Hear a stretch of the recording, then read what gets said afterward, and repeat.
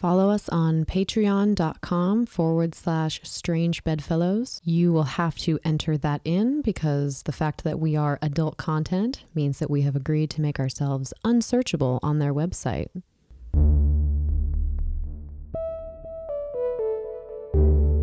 My name is Elle, and I'm a sex educator. My name is Jen, and I'm a private investigator. We want to learn more about ourselves.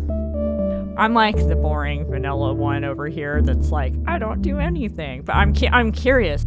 And the fact that we're both sex workers means that we have insight into things taboo. Trigger warning, if you're easily upset by this stuff, maybe take a break.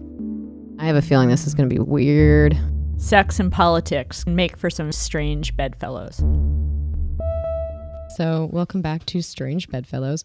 Henry, I should have asked you this. How do you say your middle name? Ladderette, although that is probably not how you're supposed to. I just don't speak French, and it's a French name, so I just say Ladderette, like a ladder, but like a little one.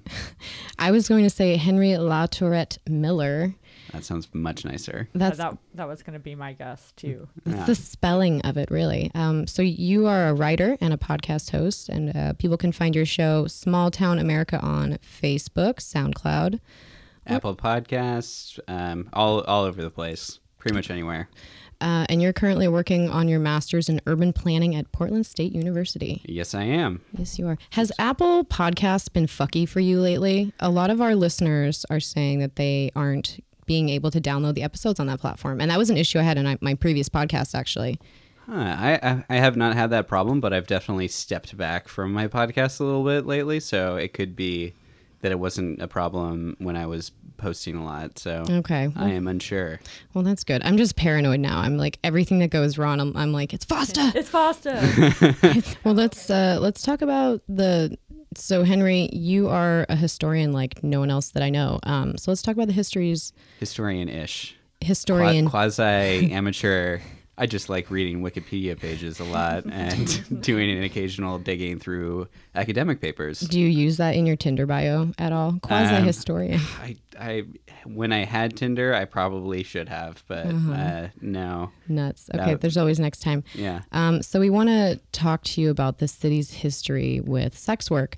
And, each area around the country and around the world is unique in terms of like its past and present attitudes on sexuality and how how each area legislates.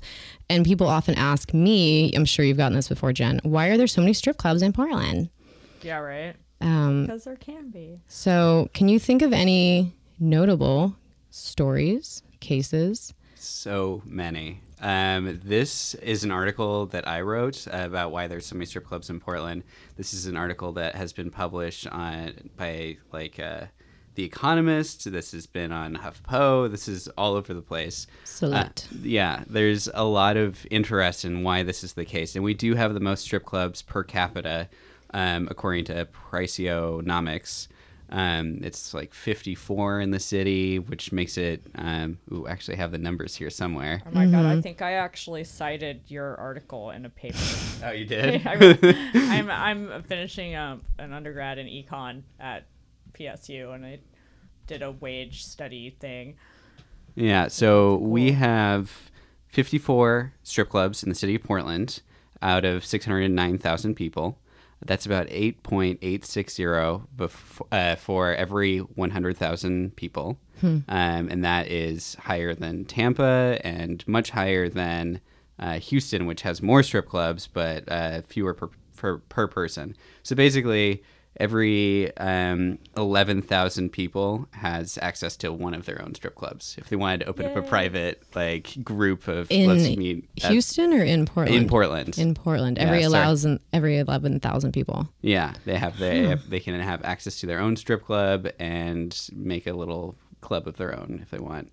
But yeah, so please don't. There's too many. There's so many. No more. But the reasons why are very interesting, and they have a lot of legal arguments behind them, lots of constitutional debates in the Oregon Supreme Court. Yeah, I'm looking at 1987, the one with your name, Oregon State v. Henry.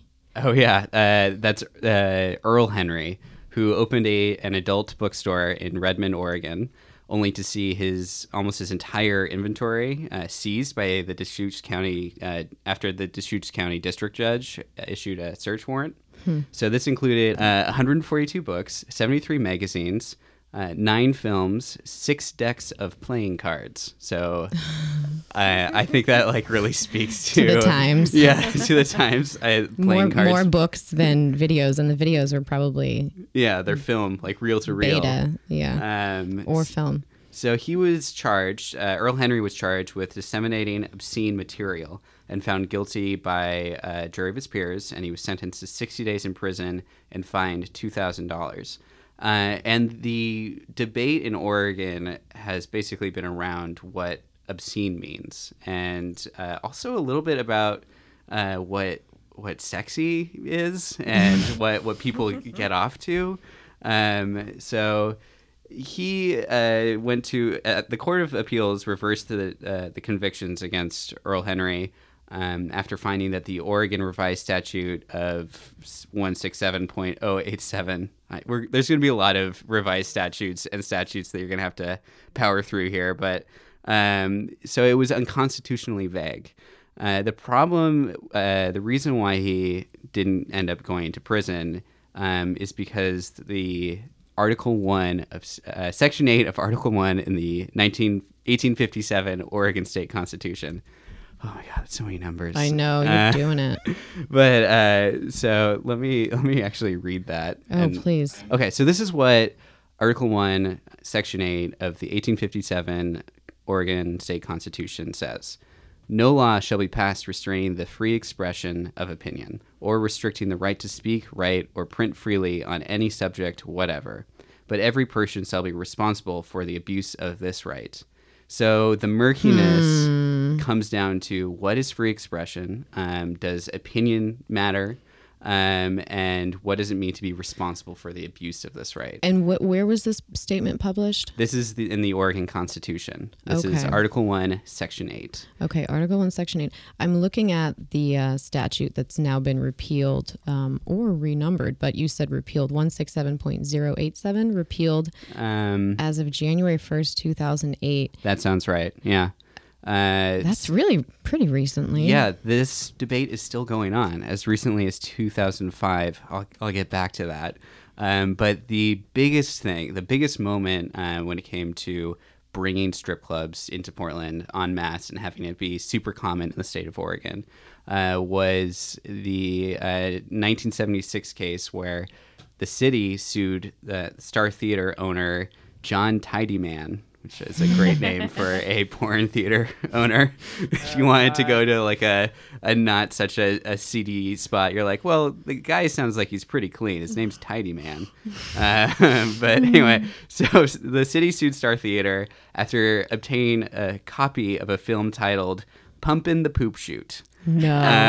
Yeah. So this went to the state Supreme Court, which cited Section 8. This is what we're calling this episode, by the way. Pumpin' the poop shoot. Please do. I was lolling so hard after reading, 20 pages of a legal document just to get the gist. And then to get to that line, I was like, oh, yes. What a small gift. Yeah, yeah, exactly. So here's what the debate's centered around. Was this even a sexual intercourse film? So it depicted defecation during the act of sexual intercourse. And at one point, John Tidyman tried to be acquitted on the grounds that there was, quote, insufficient evidence that the subject film appealed to anyone's prurient interest. That's amazing. So he's basically saying, like, look, no one was watching this to actually get off. Which is absolutely not true. Super not true. But it worked out. I'm actually going to Google that movie right now just for curiosity. I did not have the courage to do it. What even is a turn on to people? And this has like a kind of a federal history in all of the cases that I found that were very important when it came to bringing strip clubs to Portland and how this happened. Very little of it was regarding the safety of women in any of these clubs or what the rights of sex workers were. it was almost always, the city or the state was suing someone who was selling, raunchy material, and that was always how it was framed. And I think this is really important because, and I'm sure Allie would agree with me on this, at least that's to some degree, but Portland's strip clubs have a lot of feminists in them. There is a very real sense of like progressive liberalism regarding sexuality in our strip clubs that is not the stereotypical portrayal of like victims of abuse and anyway, so I always find that very interesting, and I think that's largely because our strip clubs are allowed to exist at the rate that they are under regulations, but there's such vagueness of the regulations. It's like this area has figured out that whatever went to the Supreme Court, it's very rare that people will challenge the Supreme Court because it takes a lot of time and money. So it's almost as if enough people who live in this area have figured out and accepted the fact that it's very economically lucrative to have this many adult businesses. Yeah. And indeed, like with what happened just a few months ago in New Orleans, where the city was trying to totally gut so much of Bourbon Street and rezone to make all of the adult businesses close, and all of the workers, they rallied where they're like, you're destroying our jobs to put in like a Disney funded theme park. Yeah. And you guys say that you're doing this to improve the neighborhood, but nobody ever gave a shit when I was unsafe walking to my car at 3 a.m. Like the neighborhood's not been safe for workers for a long time. So don't pretend like you give a shit about it now. Yeah, and the strategy that New Orleans was using is the same strategy that Giuliani and the 90s era of New York politicians used to get rid of strip clubs and sex joints and porn theaters around Times Square. It was a zoning strategy, which basically meant that they would make it so that you can't open an adult place venue within 1,000 feet of a school or a church. And one of the results of that, of course, is that all of the women who worked in these clubs ended up having to work in places where there was, less police presence. There were fewer industrial areas. Yeah, industrial areas in like the Bronx and Brooklyn. And the clubs that were allowed to stay in Midtown Manhattan were grandfathered in. And there are rumors, I don't want to go on record any harder than rumors, that many of these clubs are owned by mobs and operating with the cops. Yeah, just like like I went to one of these when I was living in New York, and it's the difference between that club and the Kit Kat or Lucky Devil or something like that. No, there was no pole dancing. I think they're legally required to have someone on stage doing some kind of like movement, standing there to call it a dancing venue. But it was a brothel. They had like private warm rooms. Body. Yeah, it was essentially a brothel. They had private rooms that you would pay $600 to get a private dance, but who knows what else happened. A dance is $600 is a lot for a dance. It sure is. I was gonna say, so like your typical hustle club. Yeah, basically, where you're just the girls are just there to hustle. Yeah, individual people. And it's so funny because it's like, if that's the case and that's what is actually like operating at the venue, just fucking decriminalize the sale of sex already. Yeah. And like, why do people have to like do all these go arounds? It'll be a lot easier. Yeah, we've talked about this. Every time you criminalize something that's consensual, you just cause all kinds of problems. Yeah, you create a black market for it that, or at least you empower a black market that has no desire to consider, the rights of the individuals that are operating in the industry. There's no economic forces pushing them to like protect the rights of their employees, and that's something that I always that I try to think about, because Oregon also has a serious problem with human trafficking, and I think there's a lot of debate that's not being had about when human trafficking in Oregon and our regulated sex industries interlock or overlap. And I think part of that is just because the taboo about sex and sex work specifically makes it so that people just don't want to try to crowbar those apart, and they don't want to actually invest in the resources to make it so that like we can actually crack down on the seriously troubling and reputation ruining elements of child trafficking in the state of Oregon. Right. So that's something I think about a lot. Well, there's something that needs to be considered when you are pursuing people who are purportedly trafficking or coercing other people, and that is the attitudes of the so-called victims. So I had a woman, actually, I don't know, on Instagram reach out to me recently, and she said she's Canadian and she speaks primarily French, so sorry for the bad English, but she said, it was a really roundabout way of asking that I don't exactly remember, but she said, do you think it matters what the prostitutes think, how they feel in terms of their cases being handled? And I said, well, absolutely. Yes, their attitudes about their plight should be taken into consideration. And she said, that's what I thought. Here, there's more consideration giving to the booking managers, AKA the pimps, who run the women.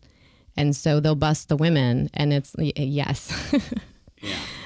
That's another frustrating thing that when you make it part of the black market, sex workers become criminals, and that just there's no motivation for the police to treat them otherwise, unless there's some kind of mandate from City Hall or anyway.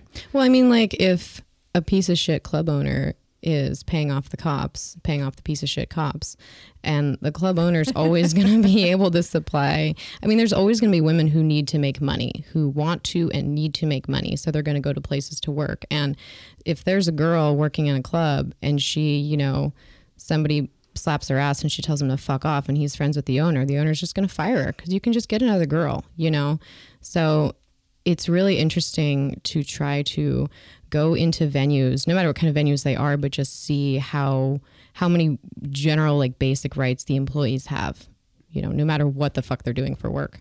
Like, are they allowed to say no to people? Are they allowed to not be, like, assaulted? Yeah. Or insulted, maybe?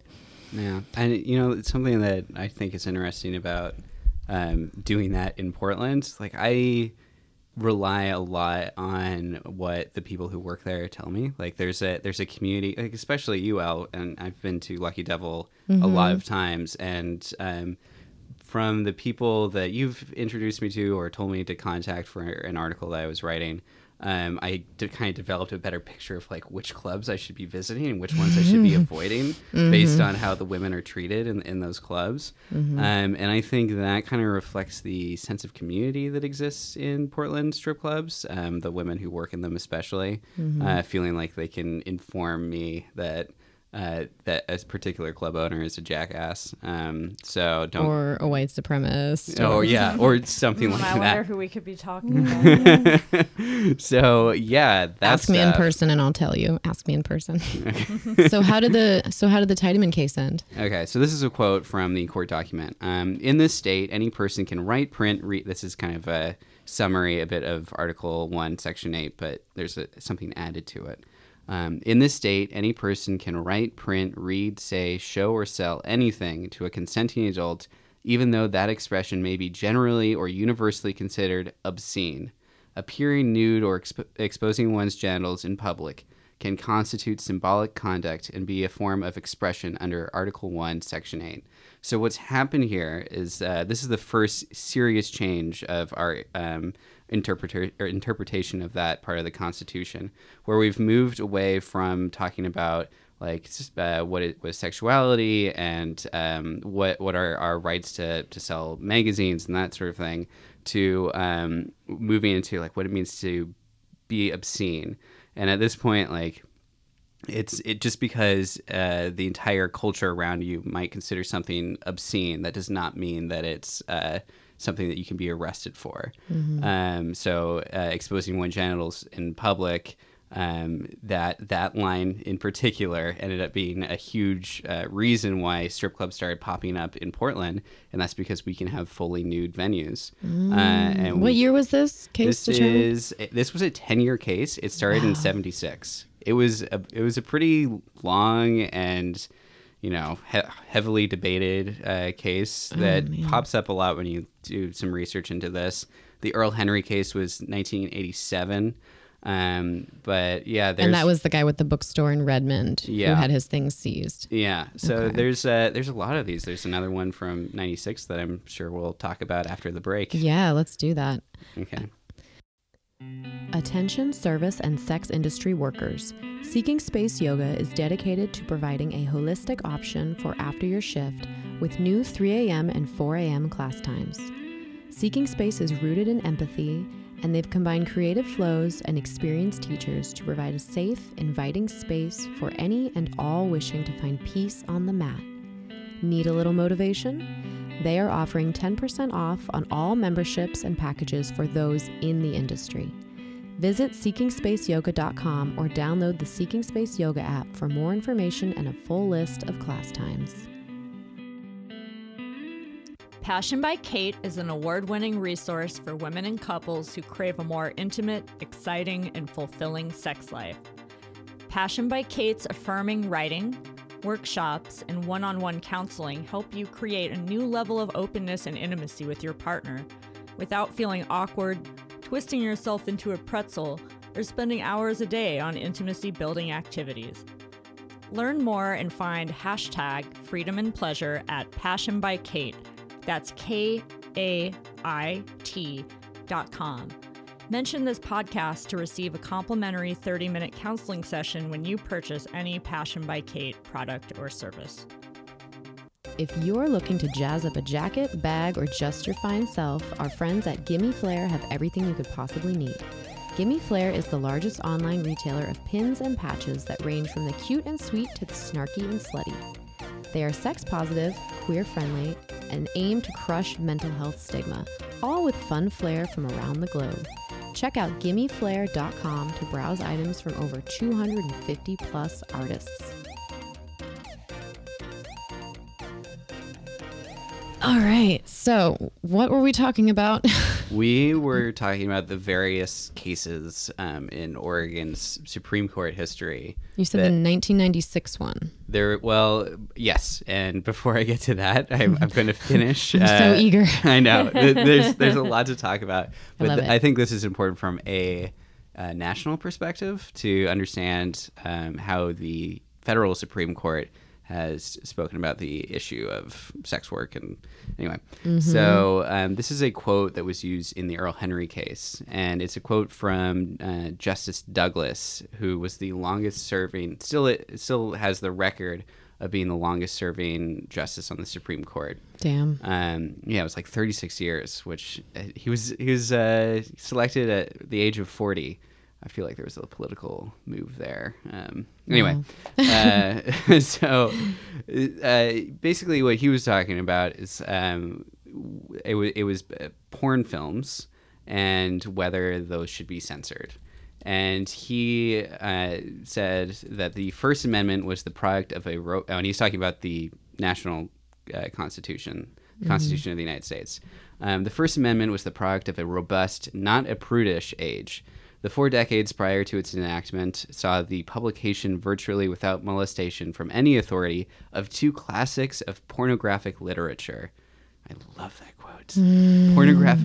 Classics of pornographic literature. The ones he's talking about are William King's The Toast and John Cleland's Memoirs of a Woman of Pleasure. Which has been described as, quote, the most important work of genuine pornography that has been published in English. Also awesome that they're recognizing that other porn has been published in other languages and like other literature exists. There's a hint of wokeness in this guy's way of talking about this that I loved when I was reading it. He also said that this was the age when Benjamin Franklin wrote his, quote, advice to a young man on choosing a mistress. And John Quincy Adams, who was had a strongly puritanical bent for a man of his literary interests, even said that Tom Jones was one of the best novels of the language. Tom Jones is a raunchy-esque piece of literature. Anyway. So this is William Douglas? Yeah. Okay, and he was a Democrat. Yes. Okay, and, did he die in 1980? Yes, he did. Okay, God, he was born in 1898. Oh, that's shit. Yeah. So this is when he was Another 75 years old was when he was writing this in the 70s. And telling people like, yeah, our founding fathers liked porn, and we're well aware, and it wasn't like that simple and cut and dry. Anyway, so I just thought I'd bring that up to give a little bit of a national perspective, because that was cited in the Earl Henry case. Yeah, it always comes down to, look, if there's any way that legislation such as FOSTA or the things that you were mentioned would ever be overturned, it's by challenging them on their First Amendment violation. So, whew, that was a lot of facts. I'm like, nice. Yeah, I have full. more. I will hold back for a little bit. Well, what do you say we switch gears and do some listener questions? Yeah. Do you want to read the first one? Ooh, I will. All right, listener question number 1. Are there any good ways to tell if someone is lying to me? I find myself in relationships where I only see all of the signs of dishonesty after it's too late, and I'm wondering if any of those tells are real. Can you tell when someone is lying to you? Oh, I love those like clickbaity articles are like 10 ways to tell if someone, but some of the things they say are actually true. I pulled one up from Psychology Today, and it's so funny because these are like, yeah, it could be, or maybe that's just how the person functions and shows anxiety. And you can be showing anxiety about other things when you're talking, and people will think that you're being dishonest about what you're talking about. So stuff like throat clearing, jaw manipulation, hard swallowing, eye pointing, like looking away. Oh yeah, like I want to escape. Bullshit. Except these like CIA tricks are I know are gonna work for you.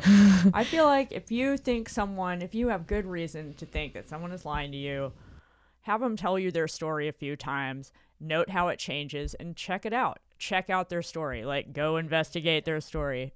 And honestly, if you're in a relationship with somebody that you really have good reason to kind of implement this on, maybe you shouldn't be in a relationship with this person, because there's other people that will not make you feel like you're being lied to.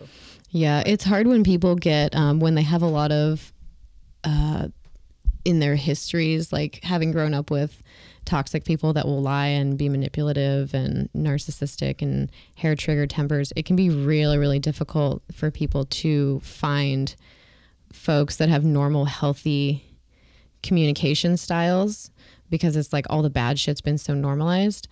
So as far as like in terms of breaking the cycle, I think always talk therapy, or even one of those little charts where it's like, are you in an abusive relationship? Just like keep one of those handy, and at the first sign of red flags, like really, there's just like people just I watch people, and you guys probably have too, and you've done it yourselves, like, oh, here I go, I'm doing this again, I'm ignoring this thing again, this makes me feel weird, but I'm not going to question it, because then they're going to get angry, and then I'm going to feel uncomfortable. Yeah, or they've told me I'm crazy so many times that maybe I'm just crazy. Maybe it's me imagining this. Henry, you can That's not cool. Get in on here, Henry. Yeah, well, I just want to say it's not cool if you're like, are you lying to me? And they're like, no, you're just nuts. That's not fair. This is interesting because so I'm in a relationship where we are incredibly happy, but we're both bringing our previous relationships into this to try and inform ourselves. So like, well, this is what I did wrong in the last one, so maybe I can learn from that and apply it to this one. I think a lot of the reason why it doesn't work is because I'm more honest and trusting in this relationship than I was in the other one. So if I try to bring a lesson that I learned and how to deal with someone who's lying, it's going to end up like making a toxic situation. And I sometimes I worry that I've overlearned from the past where I felt like I've been betrayed by someone. And then I do this whole thing where I'm like, am I just like, is this just like a misogynistic element that lives in like the deeper regions of my brain where I just don't trust women? Oh no. Yeah. And then that makes you feel bad. Yeah, that makes me feel bad. And then I apologize to my girlfriend. She's like, what are you talking about? What have you been thinking about for the last hour? So yeah, bringing your baggage. You're talking about bringing your baggage from your previous, like trying to do it with good intentions, I think. Yeah, and even then, even when you try to do it with good intentions, you can end up creating a situation that didn't need to exist. And it just, I don't know, now I'm now talking about my personal stuff, but that's happened to me recently where I'm like, why did I drop this on someone who is not the same person as who I was dating before. So yeah. Have you had that conversation? Well, I guess maybe it's not applicable now, but going forward in your relationships or in the one that you were in, have you had that conversation where you say, I have a real fear of being bossy because this is my modality much of the day. Can you let me know if you feel like I'm pushing on you in that way? I haven't had that conversation per se in my most current relationship, but I mean, they know that I work as a PI, and they know that I'm just a very, very skeptical individual, and that's just who I am. That's just like my default mode. I really am trying to work very hard on giving somebody the benefit of the doubt. If I have no other reason not to believe you, then I try to believe you in my personal life, because life is just too short for me to constantly be like, okay, now tell me that again backwards. Like in terms of dating someone. And I'm going to need like some references. Can you get me a receipt? Like, I don't want to live like that. Yeah. However, I think that it's important to value your own sanity. And if you really think somebody is lying to you, and you've got something invested in it and you want to be sure, go check it out and then act appropriately. Check it out legally. Don't stalk them or like break into their hire Jen. Break into their stuff, Just hire Jen. Hire me. It's really funny. I was thinking about this the other day in terms of what I've recently learned about like OCD behaviors. And I think about this in the way that I check myself for my own micro OCD behaviors, which are still noticeable to my family and people around me. But how like the thing you do to cope with what stresses you out. So like, I don't like shit on the floor, so I vacuum the floor. But when I vacuum the floor 8 times a day because I'm obsessed with there being shit on the floor, that's become unhealthy. So people enter into relationships because you want the good things, the touching and the fun and the companionship and the sharing things and whatever. But when you're doing so many unhealthy things to keep the relationship, then it's like the thing you were doing, the coping mechanism is now what's hurting you. Yeah. Does that make sense? It does make sense. I think that there's parallels there. But that's hard, and that's how these things snowball. Let's see. Question number 2. In light of FOSTA/SESTA passing, is there any way that a sex worker individual could declare themselves as an entity that is working on their own volition by their own consent so that they would bypass falling under that status as trafficked? So like basically like drawing up a legal document exactly that I am doing I consent. I mean, I don't see what would possibly stop you from that. I'm not really sure how much weight that would hold in court if somebody decided to go after you somehow. I recently watched a kinky Texas lawyer give a presentation about FOSTA and SESTA rights. And she said, actually, it's probably best that you do not declare yourself responsible because you don't know what happens down the road, how that could hurt you. If the laws change and you've already declared yourself a target, like this is really scary shit. And also, and other than that, it doesn't really give you any, because you can't go around federal law. It's still federal law. Right.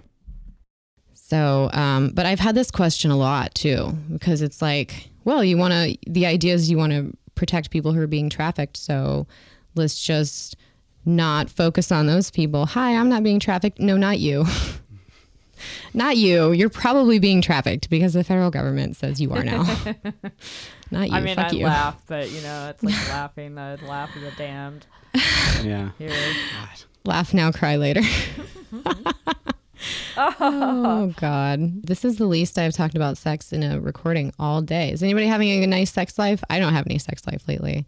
I'm on a rough period. Yeah, me too. Are you bleeding? Oh no, I'm not bleeding, but I'm just like being shat upon by the homework gods and the work gods, and I don't have time to think about sex this week. Maybe next week when it's all over. But right now I have a really horrible research paper I have to finish by Thursday. Oh, fuck. I feel you on that. Henry, I'm sorry. It's fine. But just crushed with homework, and crushed is literally Where it's like Literally the funny, idea. where it's like, there's no way I'm going to survive this. I'm actually at the point where I'm kind of calculating how little work I have to do to get a C. Oh yeah. 'Cause I'm like, I I've just done don't that. care. Yeah. I'm like, I think I can pass. Hey, if I a don't degree write the is a paper. degree. Who gives a shit? Yeah, right? I wish I could have gone back. Oh my God. I remember crying, being like, I'm not going to get a B and I'm not going to. It doesn't matter. You can get a fucking college degree with a C. C's all across the board. It's fine. This is true. Also, college degrees probably aren't going to help you. So Yeah, you gotta get a master's. Right? And It's even like then, the who new High knows? school, it's the new high school diploma that you Yeah. have to have. To, I'm looking through more of these lack of emphatic gestures, more of these tells.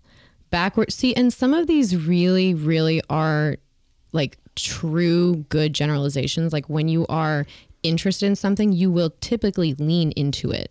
You know, Right. that's why like when I'm working and I'm trying to indicate interest, even like on a subconscious level, I will lean into a person I don't like, you know, whether that means like I'm going to smell their breath now more or be closer to their person, whether or not, you know, some people I like just fine. Some people are like, oh God, but I know they're going to pay me if I just interact with them. So, and it's like backwards leaning is when if you look around the room, you know, when you watch people interact, you can see the people that are probably interested in each other and the ones that aren't. right? And yeah, and body language. You see this all the time with like the guy holding his beer in front of him and like talking at the dancer or the lady or whatever. And let's just say in this case that the dancer lady's not interested. So she's sitting with her body angled away and maybe her head kind of halfway facing, but her shoulders are away from him because she's not actually interested. She's just trying to show that she's listening enough that he won't get angry or whatever. And you don't want to turn your back to someone like that. That's, you know, like Right. this stuff is real. Yeah. But you can't also just look at someone and say, aha, you are lying. Lying about what? I mean, I think if you know somebody pretty well and you've spent a lot of time on them, I mean, it's not like the foot tapping isn't going to give it away, but I think it's like the confluence of things. Like you're fidgeting all over the place and you won't look Yeah. me in the face and your tense is all wrong. I'm like, yeah, you're lying about Yeah. this. You know? Yeah. Or if it's something where they may have lied before, like if the context is Right. also, yeah. I super focus on context dependent. Yeah. Yeah. Because if you're a PI, I've been working as a journalist, where I was for a very long time.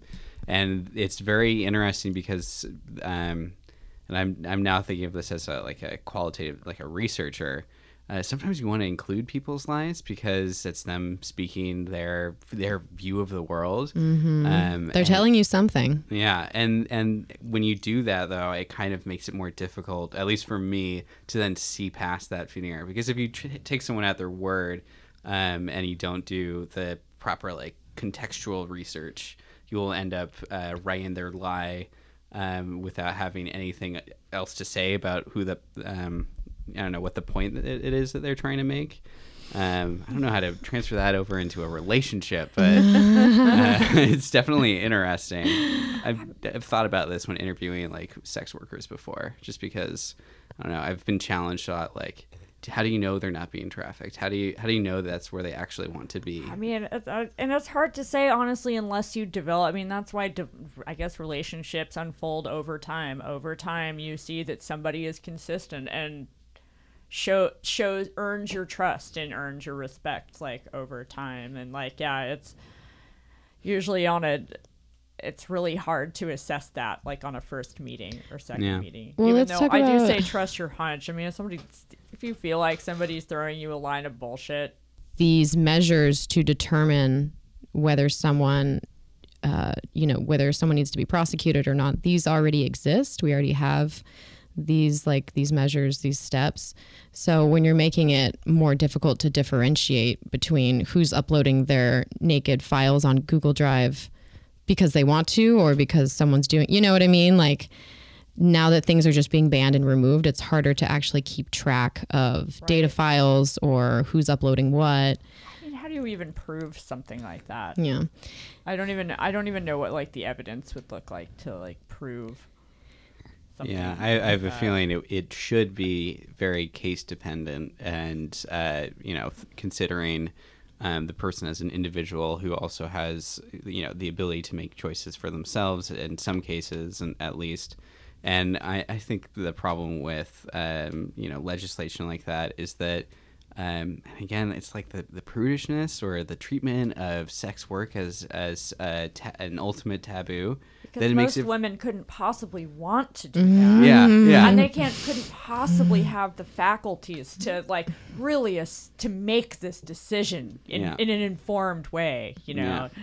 It makes them either victims or criminals, and both are bad in the long run, I feel, just because if they're victims, it's taking away their agency, and if they're criminals, it's taking away their agency. Yeah, it's taking away their agency.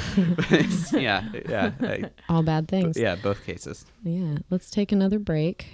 Hey friends, do you get sore muscles or stiff joints like us? How's your skin? Is it dry, itchy, irritated, bruised, or sunburned? If so, it sounds like you need some Nabalm in your pocket. Nabalm, that's Naebalm, is an all-natural skin and body balm handmade right here in Portland. Nabalm products use a base of organic olive oil and beeswax, followed by an infusion of therapeutic essential oils, each of which provides all sorts of benefit. Oh yes, and they smell amazing. To learn more, check out nabalm.com or search Nabalm on Facebook or Instagram. Do you have sex questions? Do you want help learning new techniques, communicating with a partner, opening a relationship, or exploring kink? Sex and intimacy coach Stella Harris can help. Visit her office in Portland or connect via Skype to take your intimate life to the next level. Learn more and schedule at www.stellaharris.net or follow her on Instagram at Stella Harris Erotica. Yeah, we're back. Okay, we're back. We're back. So I don't really fully understand. I don't know how to explain what the League of Oregon Cities is, other than a state government entity that... Is it kind of like the OLCC, where it's like a private entity that acts as state government? That seems about right. On their homepage, it says it's a government entity formed by an intergovernmental agreement by Oregon's incorporated cities. Okay, and the OLCC is the Oregon Liquor Control Commission. I believe that's what that stands for. But yeah, they're the people, like, for example, who regulate the drunk driving, who's responsible for how much alcohol the bars give you. And now they're managing the weed consumption in this city too. Yeah. Anywho.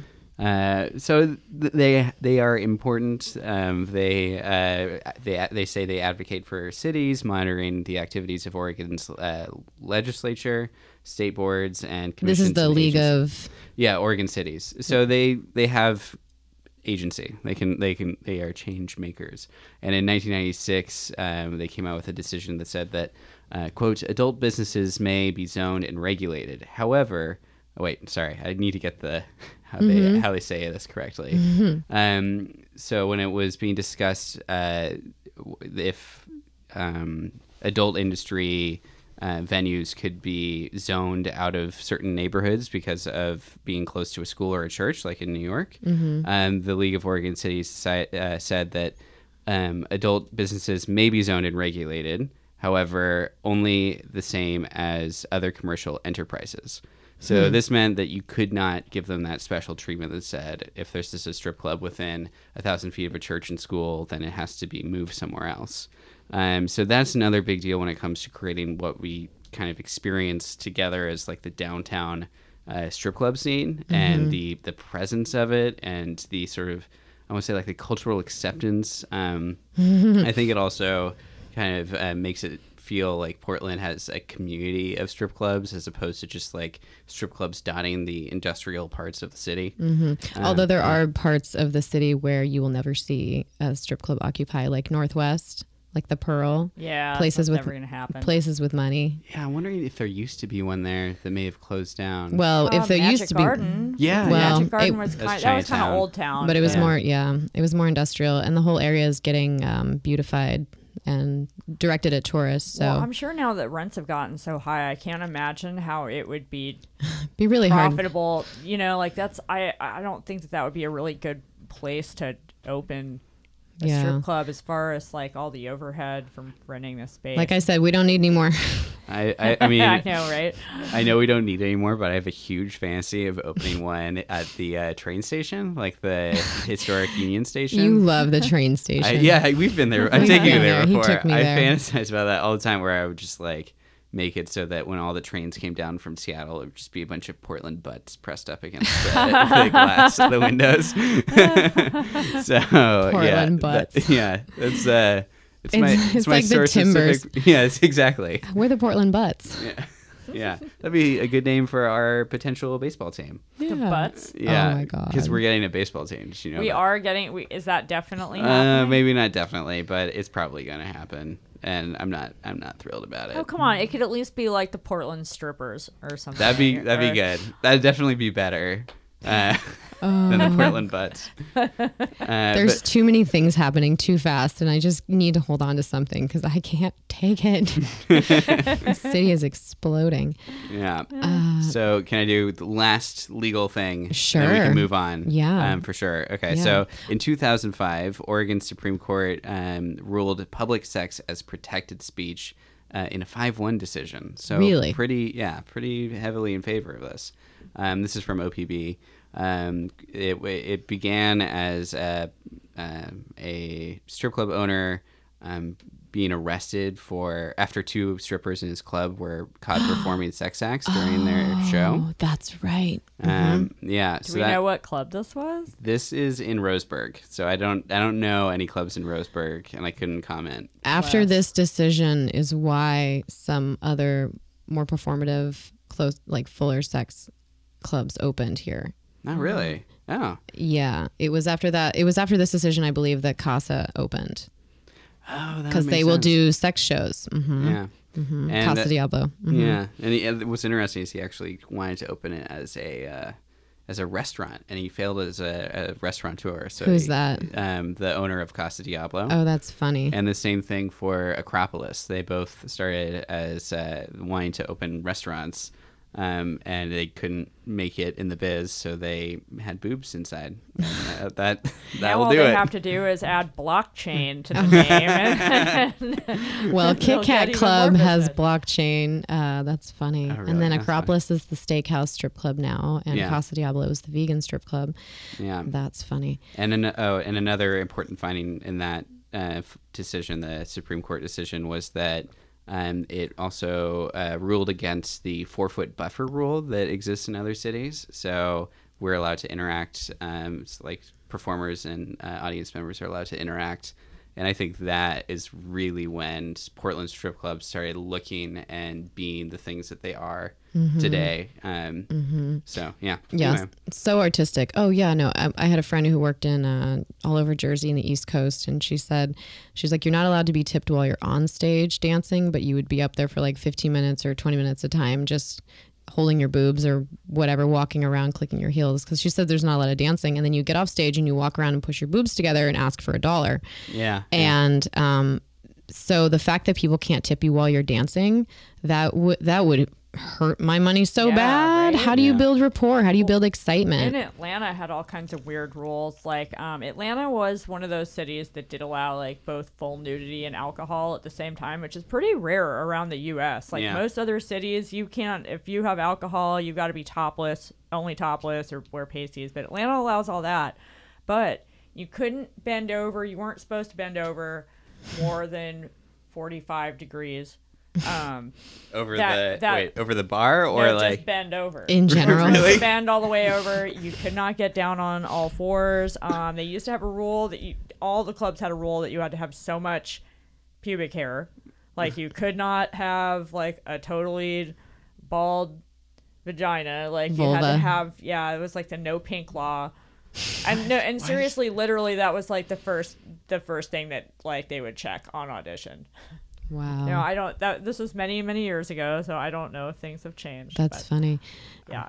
Yeah. It's just all so bizarre. There was a club that tried to institute that kind of conduct, those kinds of conduct rules a few years ago in Portland downtown. It was want to say like a Vegas style club. I'm not going to say which one, but I had a friend working there at the time, and I think it only lasted a few months because too many dancers were like, I can't perform. But it was stupid shit. Like I remember one dancer who went by Luca.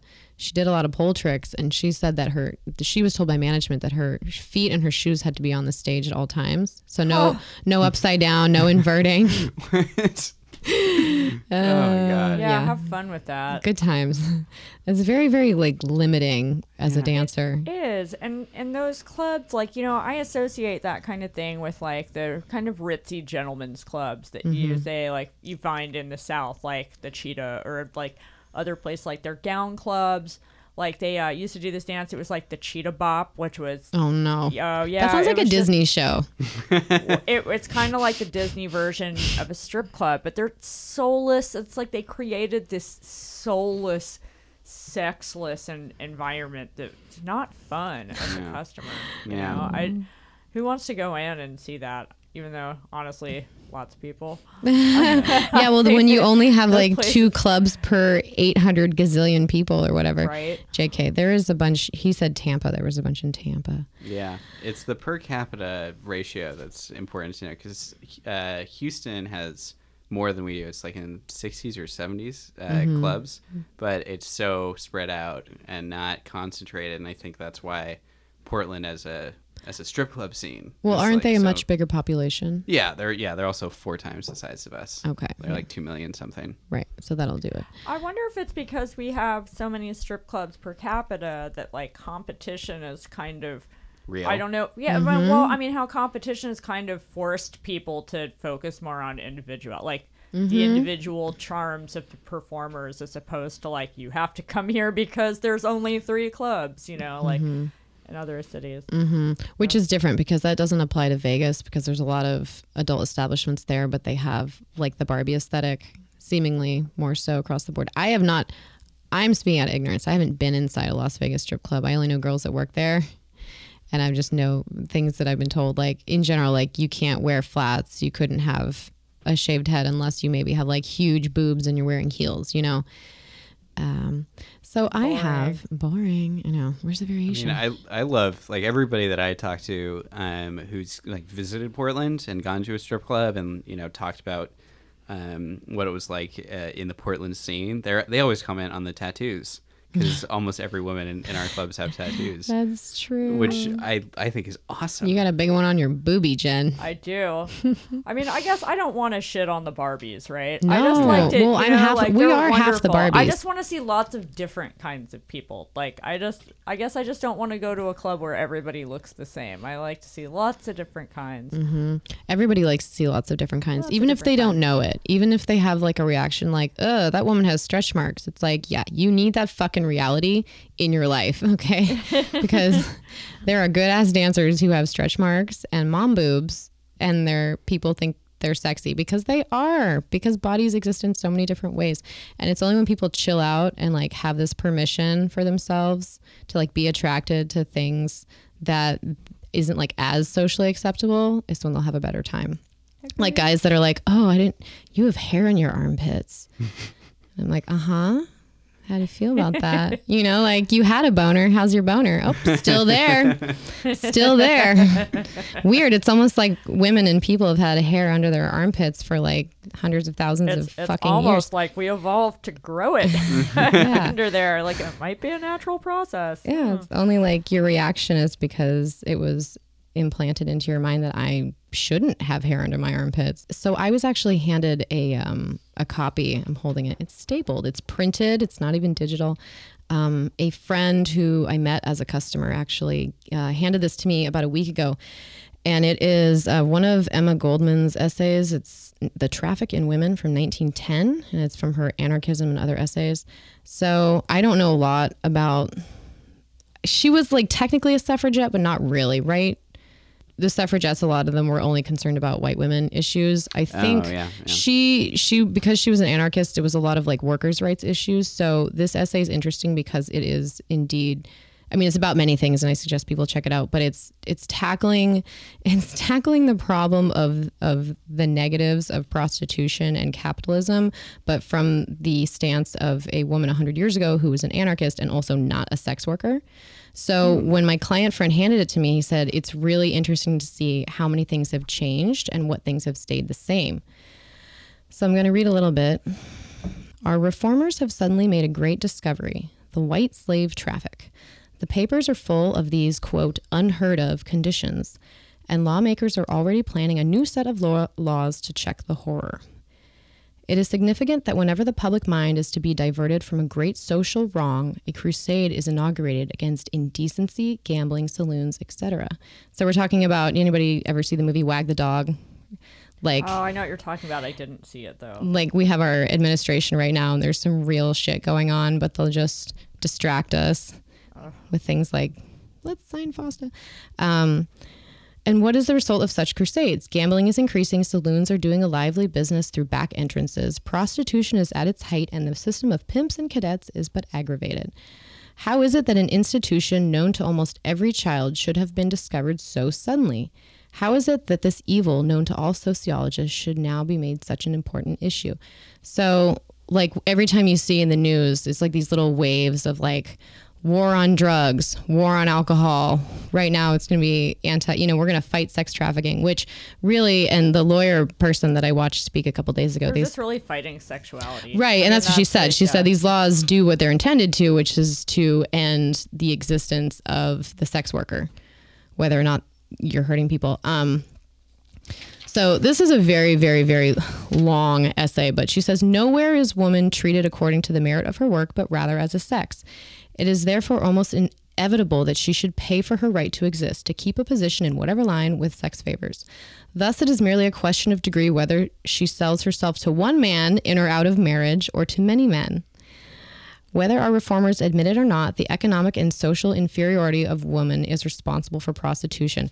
I have said this before. I said, if you are a trophy wife, you are a high-end escort who made a decision. Oh, yeah. You're working for it. You're earning every penny of that. Yeah. I think. You looked around and you were like, I could marry this person and have some financial. And I know women who did this. One of my best friend's moms did this in high school because my high school friend, I looked around at her amazing house in the pool that had like the infinity, all the stuff. And my friend said, yeah, my mom can't stand so-and-so, but she wanted a better life for us.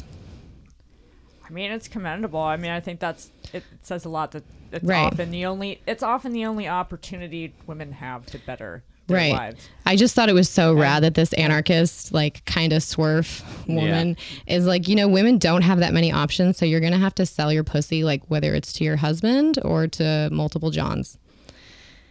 Yeah, I heartily agree with that sentiment. It's one way to redistribute wealth in this country. I mean, just think the chances are those women are going to fucking outlive those old dudes, and eventually that wealth will belong to them and their children. So one way to do it. There's a great Ricky Gervais joke where he's talking about the woman who married Hugh Hefner at the end of his life, and she was Crystal, I believe was her name. She was 26. Yeah, very young, and this is Ricky Gervais's joke, but he's like, when someone asked her why she married an 84-year-old, she was like, oh, because he told me he was 94. He's gonna die. She's gonna That's awesome. Yeah. Anyway. That's amazing. Yeah. No, seriously. That's why I think that stay-at-home wives and mothers feel especially threatened by women like us in the sex industry, because we are a perceived threat to their financial, like, physical, in the home with their children and their things security, because the fear is that they'll like leave you for the stripper, which does happen, I'm sure. I've never met anyone who's ended a marriage and like moved in with a rich man, but I'm sure it happens, so because it's like it comes down to commodity, and scarcity drives fear. Yeah, man. How's that for economics? Yeah, that was good. Thank you for pronouncing scarcity. Oh yeah. I don't know. I actually had a guy in one of my classes recently, another econ major, but who pronounced scarcity like scar-city. And Scar-city. Epitome. What about epitome? Oh, that's Epitome. That'll get you. That's a good one. That's a good one. All right. Well, I think that's going to do it. Henry, you are fantastic. Your podcast is called Small Town America. Yeah. And you're on Facebook, SoundCloud. You said you're taking some time off, but we can find you and all over the internet too. Henry Latouret Miller. Yeah, that's. I'll spell the middle name because nobody gets it. It's Latourettee. Mm-hmm. Yeah, and it's only. I hate to be a douche and include my middle name, but it's only because there was some other Henry Miller. Maybe you heard of him. Yeah, like another famous writer who lived not that I'm famous, but who lived in the same neighborhood in Brooklyn and wrote about sex stuff. So. Oh, that makes it hard. Yeah, you might want a good SEO job there as far as the Google searches. The other. Yeah. That's what I said on my business card. The other one. Yeah. I like that. All right. Well, thanks everyone. Until next time. Yeah. Until next time.